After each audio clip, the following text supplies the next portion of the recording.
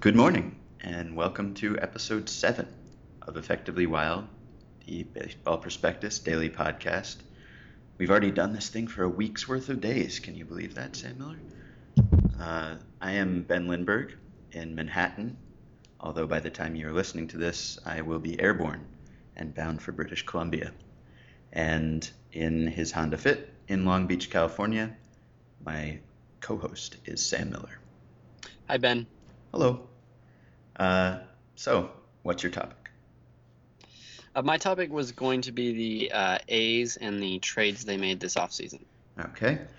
And I would like to talk about Steven Strasburg, which I wanted to talk about last week, and we didn't, and so I'm trying it again. I bigfooted you under the old format. Right. Which would you like to discuss first? We'll just do mine because I don't have much to say about it. Okay. I was just thinking about how the A's are unexpectedly in position to make the playoffs and how nice it would be if they had Gio Gonzalez on their team. Mm-hmm. And so I don't really have a fully formed opinion about this. I'm kind of forming it slowly as I go, but I wondered what your thoughts were about whether Billy Beane made the right decision to trade two of his starters, and I don't know, maybe also you could throw Andrew Bailey in there this year, or if he either underestimated his own team and his own chances of being in a playoff race, or if he simply is by nature a little too conservative about putting himself in a position to win. Well, it certainly has been his standard operating procedure to get someone established and then deal him almost immediately for a package of prospects, sometimes more impressive than others. And that has worked out well for him in the past and hasn't come back to haunt him because the A's haven't been particularly close to a playoff team for several years now. Would he take it back if he could? It's possible, although, correct me if I'm wrong, but I think the A's greatest weakness is, I was looking at our visual depth chart earlier tonight because I'm writing an article about some of the biggest weaknesses on each contender. And the A's have just total black holes at like catcher and second base and third base. I don't know. I mean, has their rotation been a weakness really has Gio, obviously he's been missed, but I don't know necessarily that he would have been quite as effective in Oakland as he has been in Washington, whether some of that is a National League switch effect. I don't know. I mean, I guess the A's would certainly be looking a lot more like a playoff team if they had held on to those guys they traded. I don't know. I mean, what remind me the package of prospects that they got for those guys? The Geo deal, they got Derek Norris, who has been right around replacement level, but has replaced lately a guy who has been well below replacement level. So that actually, he has not been good, but he has actually been an upgrade. Mm-hmm. Tom Malone, who has been worth about a win or so. Mm-hmm. Brad Peacock and AJ Cole, who are not pitching. And then the Cahill deal, I think, is a little easier to say has been an unqualified success in that Jared Parker has clearly outpitched Trevor Cahill. And they also got Cowgill in that deal.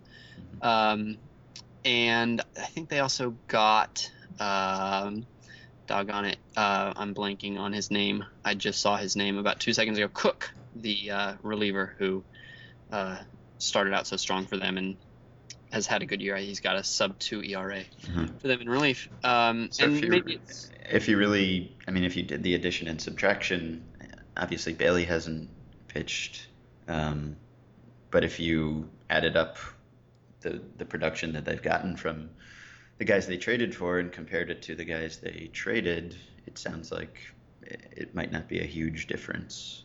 Well, if you include Reddick in the math, Reddick and Bailey, then yeah, you might actually come out ahead this year, and that's without including salary implications and without including the long-term outlook of the packages that they got. And maybe that's the only fair way to do it is to look at them all as a group and say that they were all three part of the same philosophy. Hmm.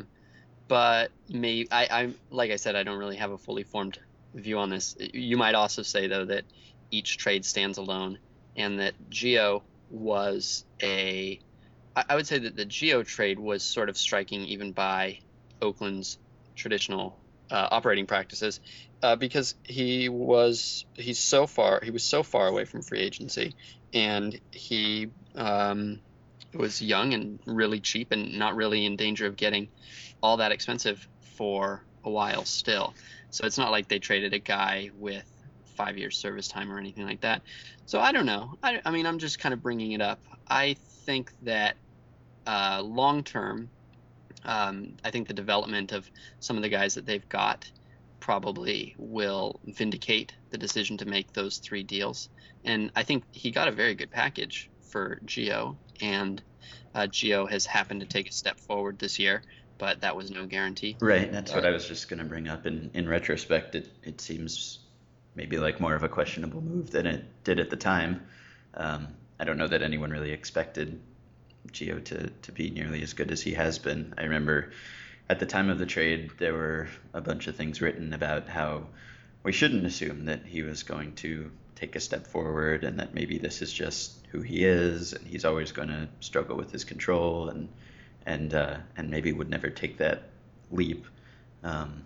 So maybe if they thought that was the case, then it's more defensible, I guess, or maybe they've just been taken by surprise a bit by how well everything else has gone, and they didn't really expect this to be a contention year. Mm-hmm. Yeah.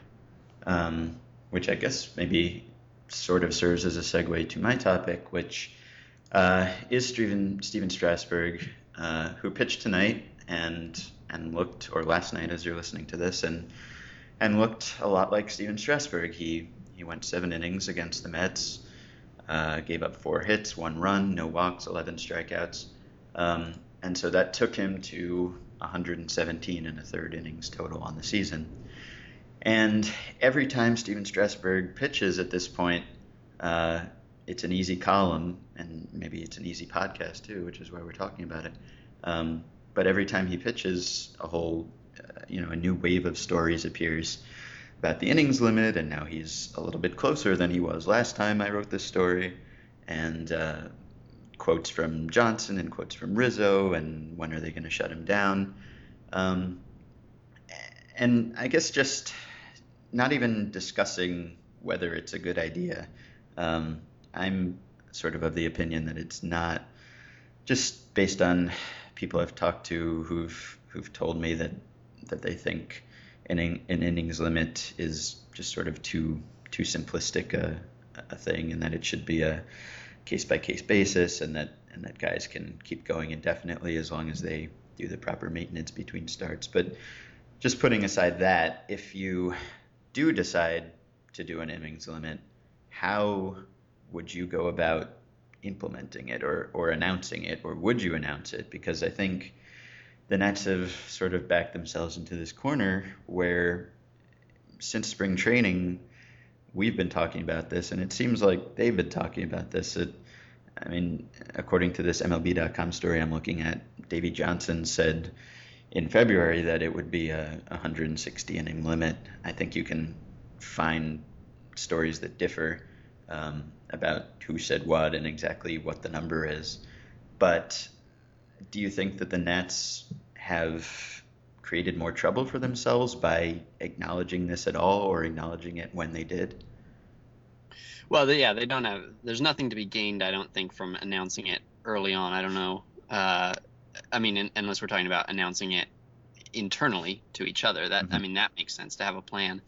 But that's not a question that you really have to answer when a reporter asks you in spring training.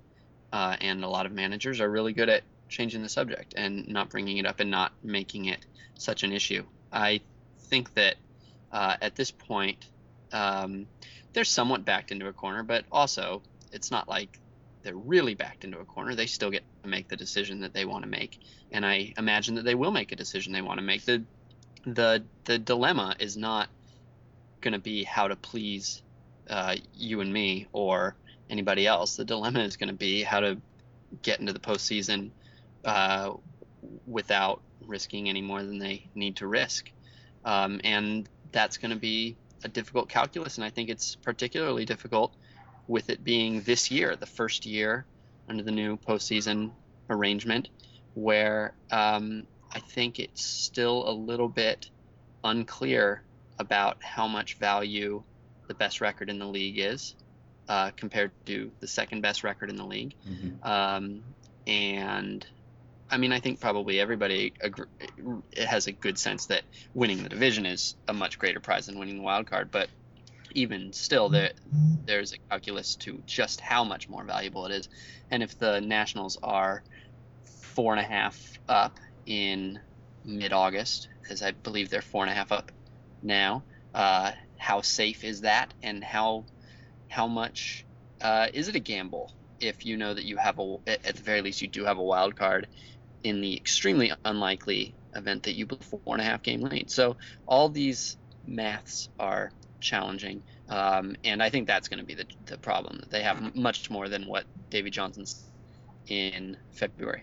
Yeah, I'm almost as interested in how they go about it and how you would go about doing this once you've decided to do it. I'm almost as interested in that as I am in whether it's a good idea to do it at all. And I wonder whether their success this season took them by surprise, and they figured, we won't be really in contention until 2013, so we'll tell people this is coming. It won't be a surprise. Everyone will be expecting it, and we'll sort of ease them into the idea of shutting down Strasburg. And now their timetable has moved up. Now they've been in first place almost all season, and so now it's a much bigger deal to shut down your best pitcher than it would be if it's like last year when they weren't in contention and they could shut down Zimmerman. Yeah, I haven't seen a good explanation of how you execute this and how much flexibility you have. I mean, if the Nationals knew that he's got 43 innings to this magical mark. So say they figure he's got 7 more starts.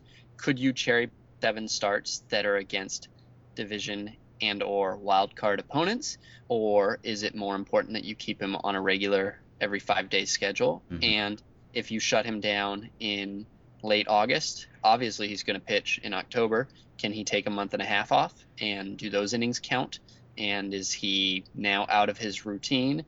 And all those sorts of issues that I think some aspiring reporter should enterprise. Yeah, they've said pretty conclusively that they won't shut him down and restart him at all. No, they've said once he's shut down, he's shut down, and they think it would be maybe the most dangerous thing to shut him down and then have to stretch him out again. So it sounds like once they shut him down, he is done, unless they go back on that, which I think is the other danger of stating this stuff so openly, is that if you decide to change your mind at some point, I mean, they've already basically told us that they think it's unsafe for him to pitch beyond that mark. So now, if they change their mind and they allow him to pitch beyond it, then it's like, well, okay, so you're actually putting your pitcher at risk now. You think that this is endangering him, as you said before, but you're still letting him pitch. That seems more irresponsible than if they'd never said anything and just stretched him out. And then, well, I mean, I don't want to sound too conclusive about an issue that I don't know anything about, but I mean, he's pitching in October, right? There's no way they're making the playoffs. I mean, for the first time in forever, and not pitching him. It's hard to imagine that, certainly, but I mean, that's what makes the PR aspect of this so fascinating to me, because I mean, it's not like teams have never lied or stretched the truth or hidden the truth before, but they've been so public about this so many times for so long that you'd think that they'd almost have to be bound to stick to their word, or their word won't be worth much. And I think one of the most shocking aspects of it is that if you believe what Steven Strasburg said last week, that no one has talked to him about it. I mean, that seems especially strange. You'd think that unless they think that it would be in his head constantly if they had talked to him and that he would alter his pitching somehow, and they were worried about that. But it keeps resurfacing almost every time he starts. There's a new angle. Last week it was Strasburg saying they'd have to rip the ball out of his hand, and also Mike Rizzo just making this sort of odd statement about he and only he would be the one to decide and no one else would decide, which I don't know if anyone else was asking that, but it was sort of this weird chest beating thing.